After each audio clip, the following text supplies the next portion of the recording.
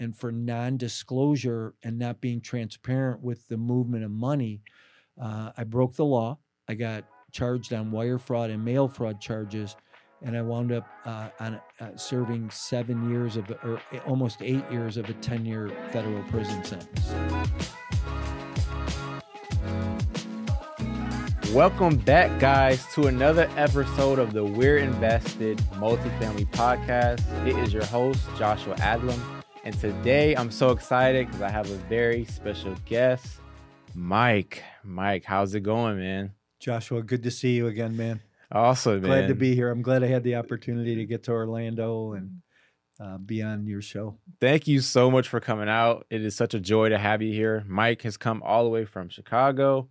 He made the trip down to Orlando. We manage a bunch of properties for Mike in Tampa. And so just a great time to have you on the show and get to know more about you and your story, man. Thank you so much for coming. Yeah, you bet. Thanks.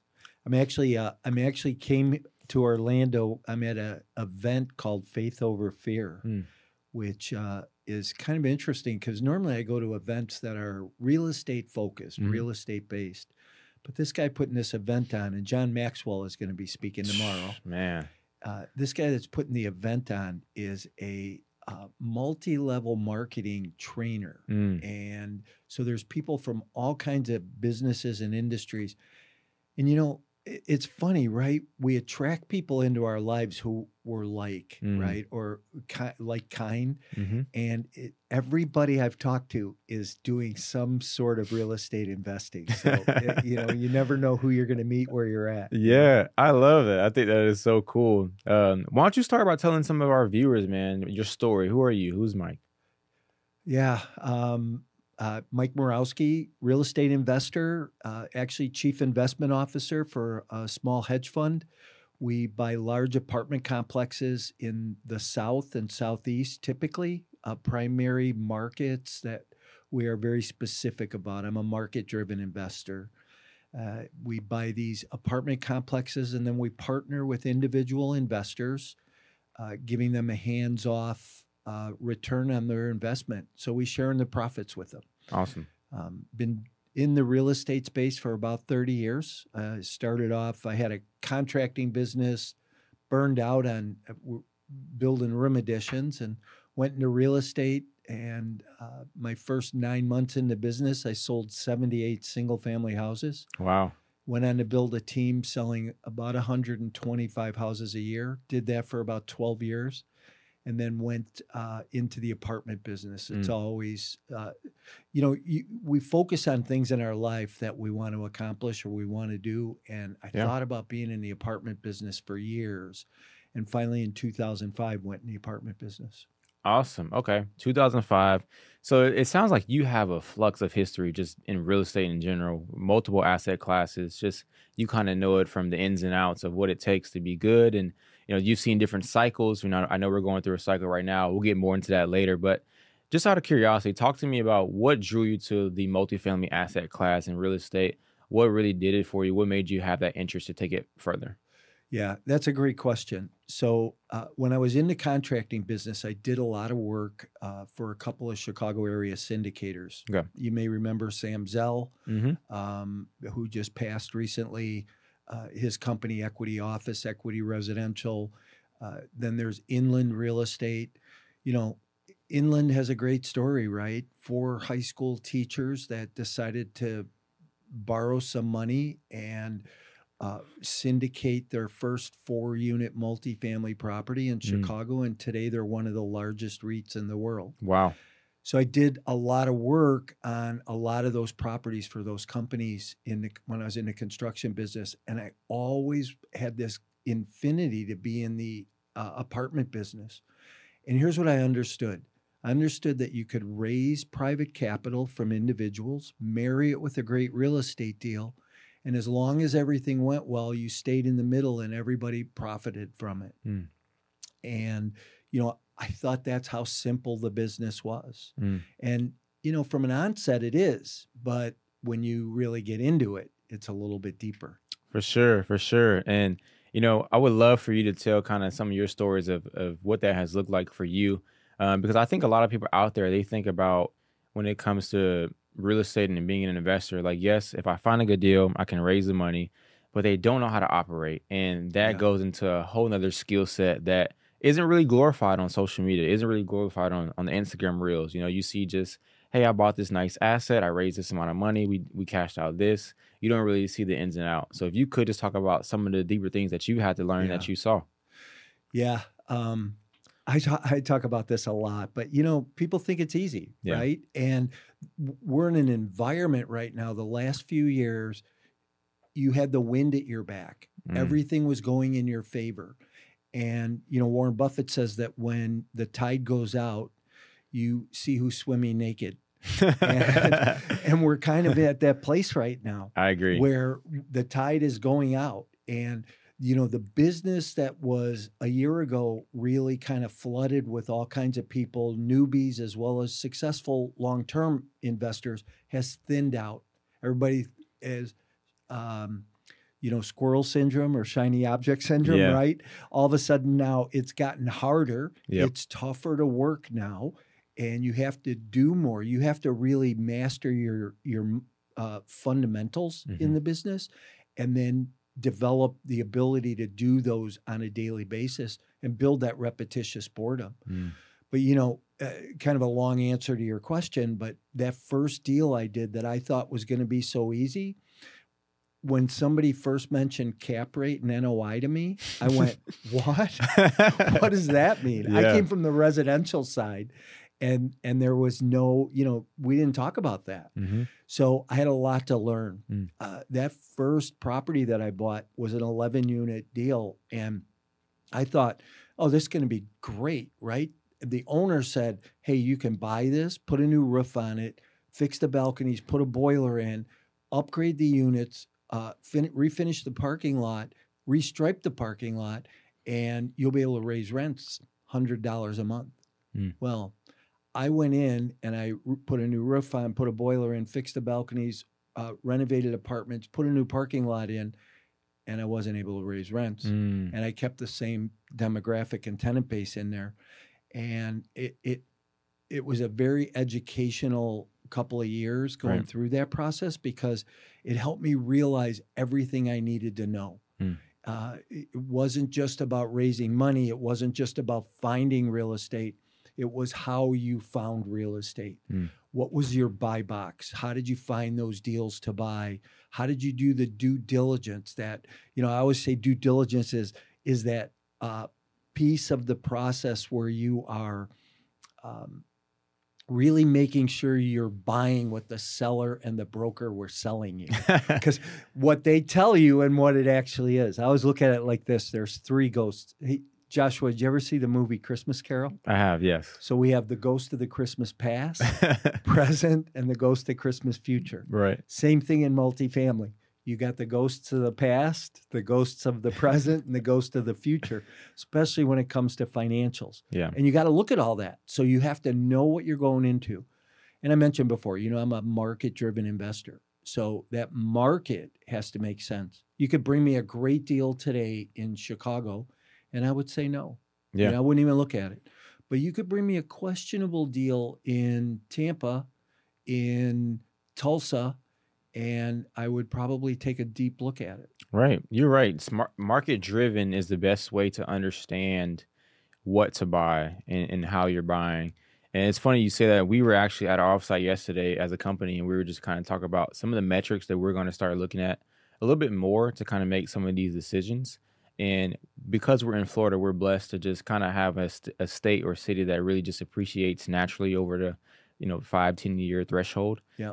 But really pencil in some of these metrics to better understand, okay, like this area I can really hit this IRR, or this area can achieve this rents, and understanding the economy in those areas. What makes this area have more employment? Right. What jobs are coming here? Why can't I get rents in this area? I think that's a whole deeper level that most people don't really truly dive into when assessing a deal and understanding the demographics of the area they're in. So I think that's a very good point. Kind of on the same breath, I know you're a teacher, and you have like students, and you do a bunch of trainings, and you kind of have a whole curriculum that you've created and kind of help people. Talk to us about that. What has that been like for you? What is your passion behind that? What made you start doing that? I know it's very successful. You just highlight some of that stuff. Yeah, so I do a couple of different things. I've learned a lot over the years. I've been through these cycles. I've built companies, lost companies, and through those challenges or opportunities, however you look at them, you learn a lot. And so I feel I have a lot of knowledge to give people.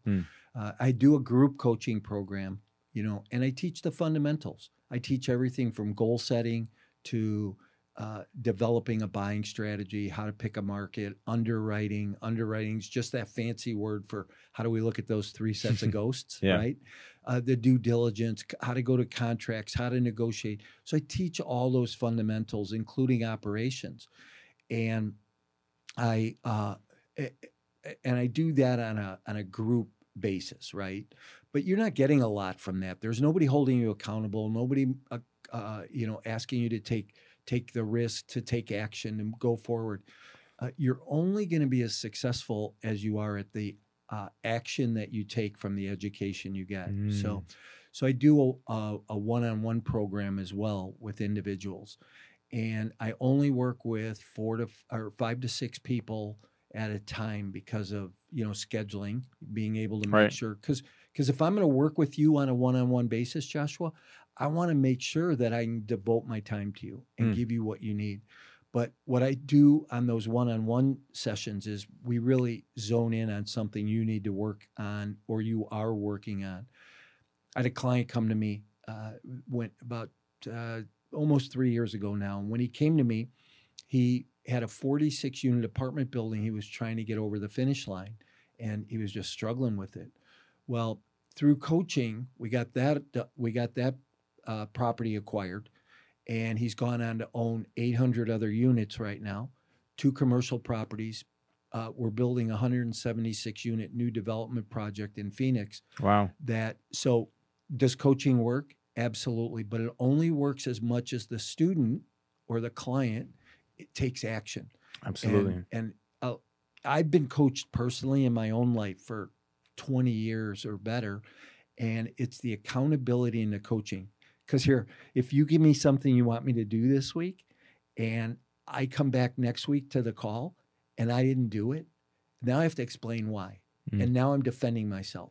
But if I come back and I say, yeah, I got this done, what else can I do to push the ball forward? Because we always want that client growing. So I do a one-on-one program.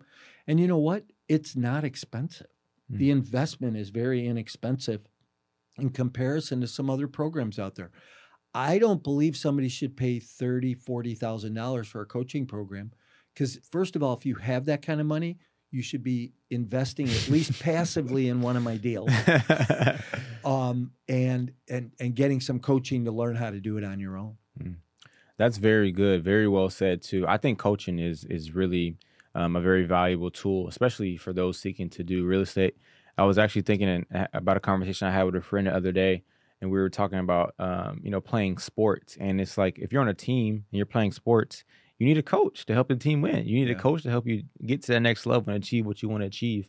Same thing in our business lives. We need coaches. We need that extra level of accountability and people that can support us, can help us, can advise us to kind of get to an area that we couldn't get on our own. And so I love that you guys have that and kind of provide that, for those seeking to be more involved in real estate, those already involved, or those just looking to make a fresh entryway into the game of real estate investing. That's very awesome. Yeah. While we're on the topic, though, I was really considering or thinking about cycles and how you've pretty much seen a ton of cycles, given that you have a long track record of being in real estate, and we're kind of going through one right now.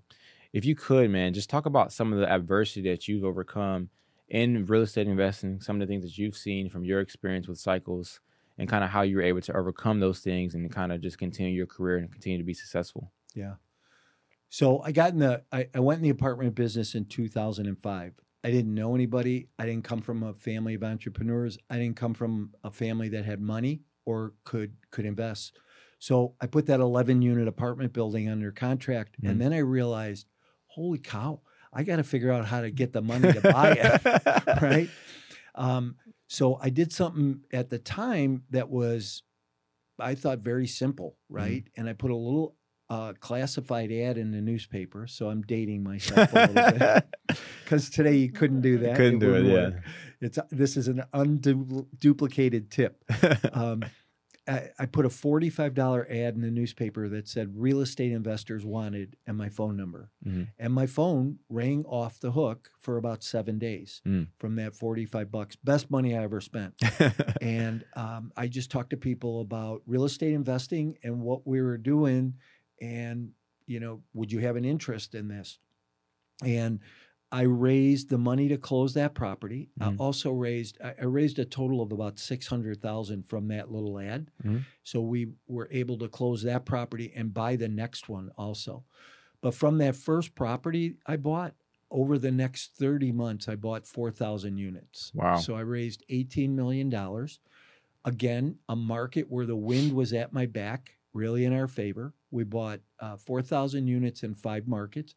I bought that first deal in Chicago. I said, I'm not going to make any money in Chicago here. We're going to go to other markets. Yeah. So owned a bunch in the Ohio Valley, Alabama, Northern Alabama, and the Texas market. And by the way, did you raise all this money from newspaper ads? No. I was about to say, oh my goodness, No. that has to be a world record. Some of how I raised some of that money we still do today and can do today. Gotcha. So I did a lot of seminars in my office. Okay. So I was in an office that had a nice conference room, and we would put 20 brand new faces in that conference room twice a week, Tuesday and Thursday night, and do a 45-minute seminar on real estate investing, the fundamentals.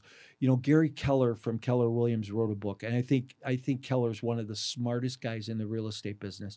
But he wrote a book that is called The Millionaire Real Estate Investor. I think it's the Bible because the principles in that book are fundamentals that you can always use. I taught those principles from that book in this class, in this real estate investing course. And I would always at the end go, oh, by the way, here's what else we do. And people just wanted to get involved. They wanted to put money in. So it was through seminars. It was through going to events and having a table. Another quick story, Donald Trump used to have these real estate investing weekend summits. Yeah. And which was at the time like groundbreaking stuff. But we would get a booth in the auditorium of those events. And there would be, those booths at the time cost $25,000 for the weekend. So he only did 5 of these. He did one in LA, one in New York, 2 in Chicago, and 1 in Dallas. And we did the 2 in Chicago, Dallas, and LA. Best $100,000 I ever spent. A little more than the $45 classified ad. Right. But we gave away a bunch of books. We raffled off TVs, but we collected a lot of business cards and of people who were potential investors. And we just built a database. I built a very extensive high net worth database where people wanted to invest in these deals. So over the next 30 months, I built this 4,000 unit apartment portfolio. I had about 230 investors that were invested in that portfolio. Also built a property management company, which Atrium does very well for us now today. Thank you. But we vertically integrated a property management company managing 7,500 units. Gotcha. So I built this company valued at about $100 million. And this is 2005, 6, 7. All right. Let me stop you right there. Yep. Because can you put the mic closer? Put the mic closer too. I just make sure you can hear you. All right, cool.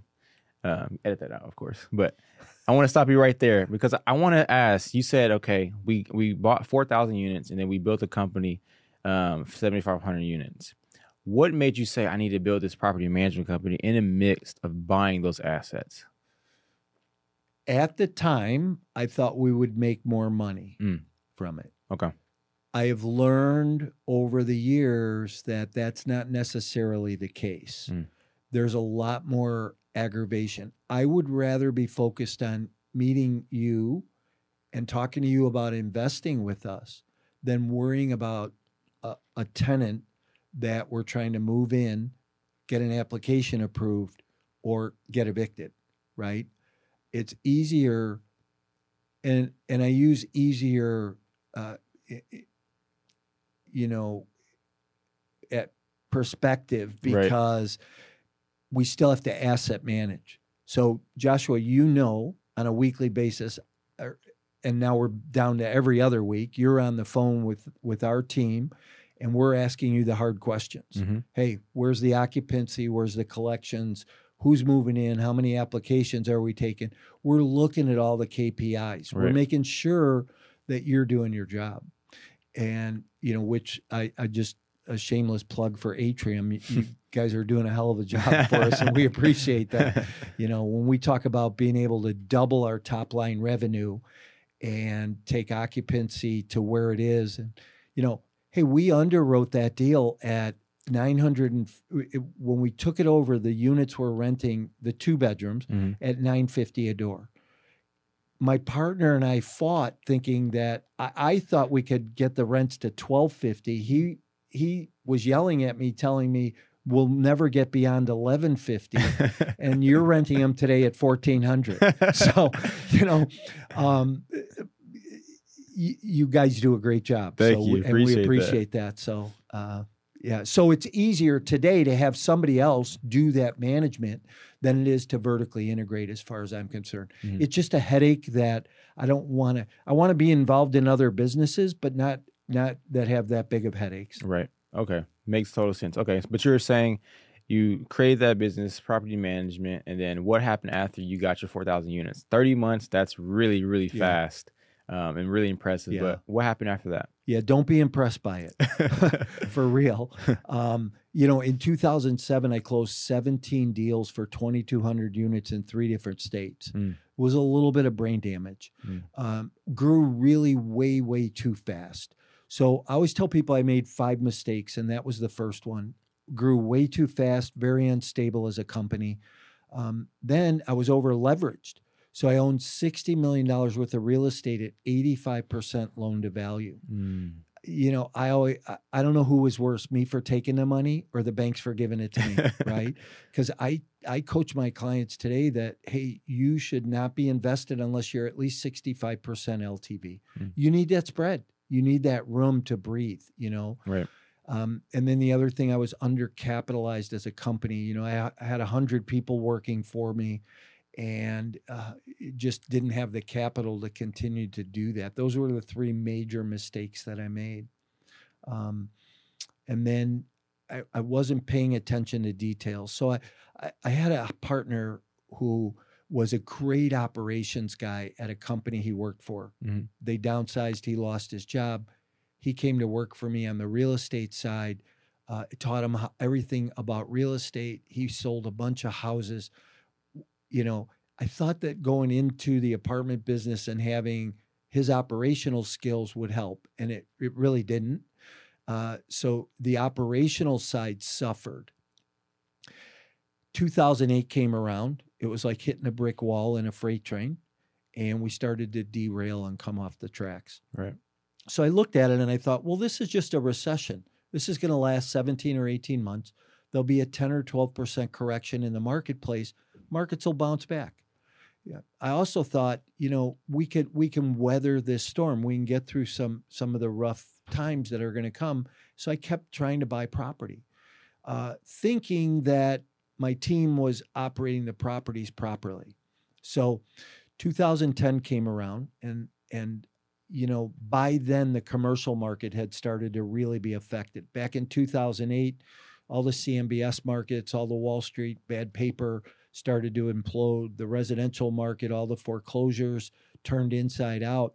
And I thought, hey, all these foreclosures, it's great for us. Right. People are going to still need a place to live. Buy more deals, cheaper, yeah. But let's back up for a minute and talk about the conversation again around markets, right?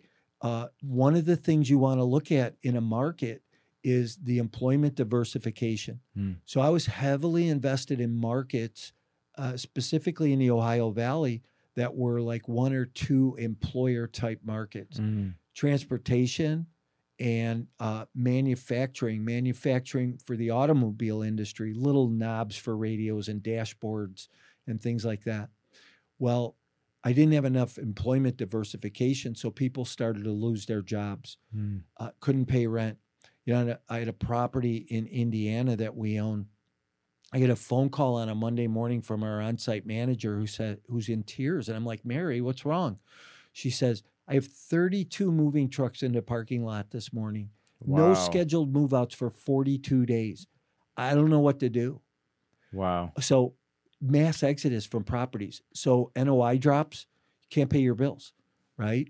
So that's why watching those KPIs, making sure that your property management team or third-party company is doing what they need to be doing. Yeah.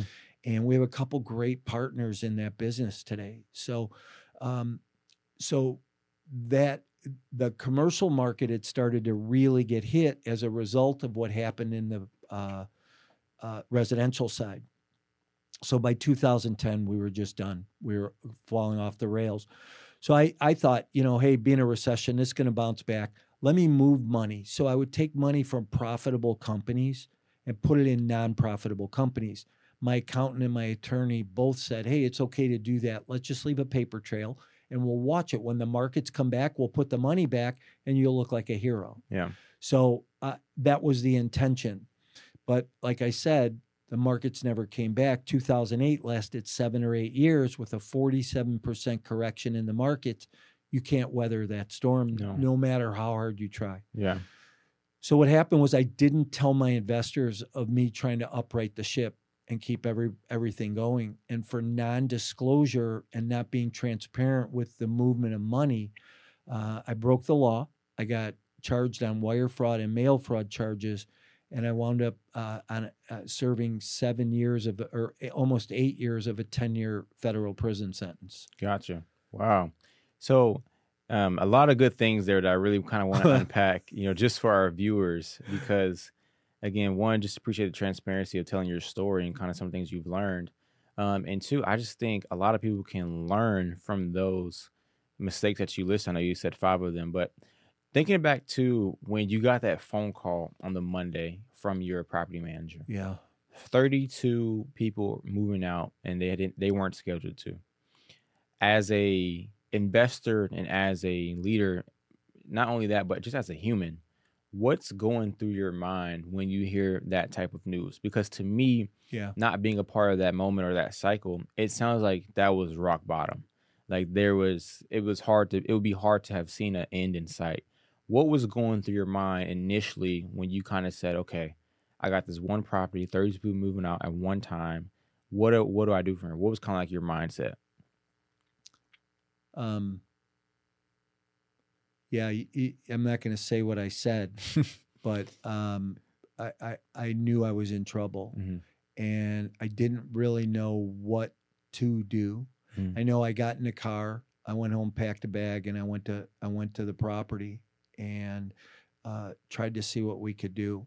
So after the initial shock set in, and I realized that this was happening and that people were moving out, we put a plan in action. We went to the city, met with the mayor, tried to get some tax relief. We tried to get some incentives from the city to help us be able to move tenants in.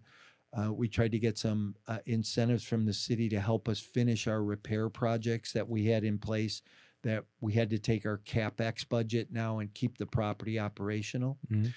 We wound up meeting with the lender and mitigating the loan. So the lender reduced what at the time was a 7% interest. We got them to knock 4 points off and got the interest down to 3%, paying interest only for the next 5 years on the loan. And they took $100,000 off the principal owed, just wiped it clean off the loan, and we put any late payments on the backside. And they gave us 6 months relief before we had to start paying payments again. Wow. So the lenders at that time were working with you if you went to them and you communicated with them, much like today's environment. Look, if your loan's in trouble, go to your lender. Start those conversations today. If you see a problem coming in a year from now, go to your lender. Start those conversations today, because the proactiveness in your part is going to help. The next thing that we did was we cut rents. We gave incentives. we provided concessions.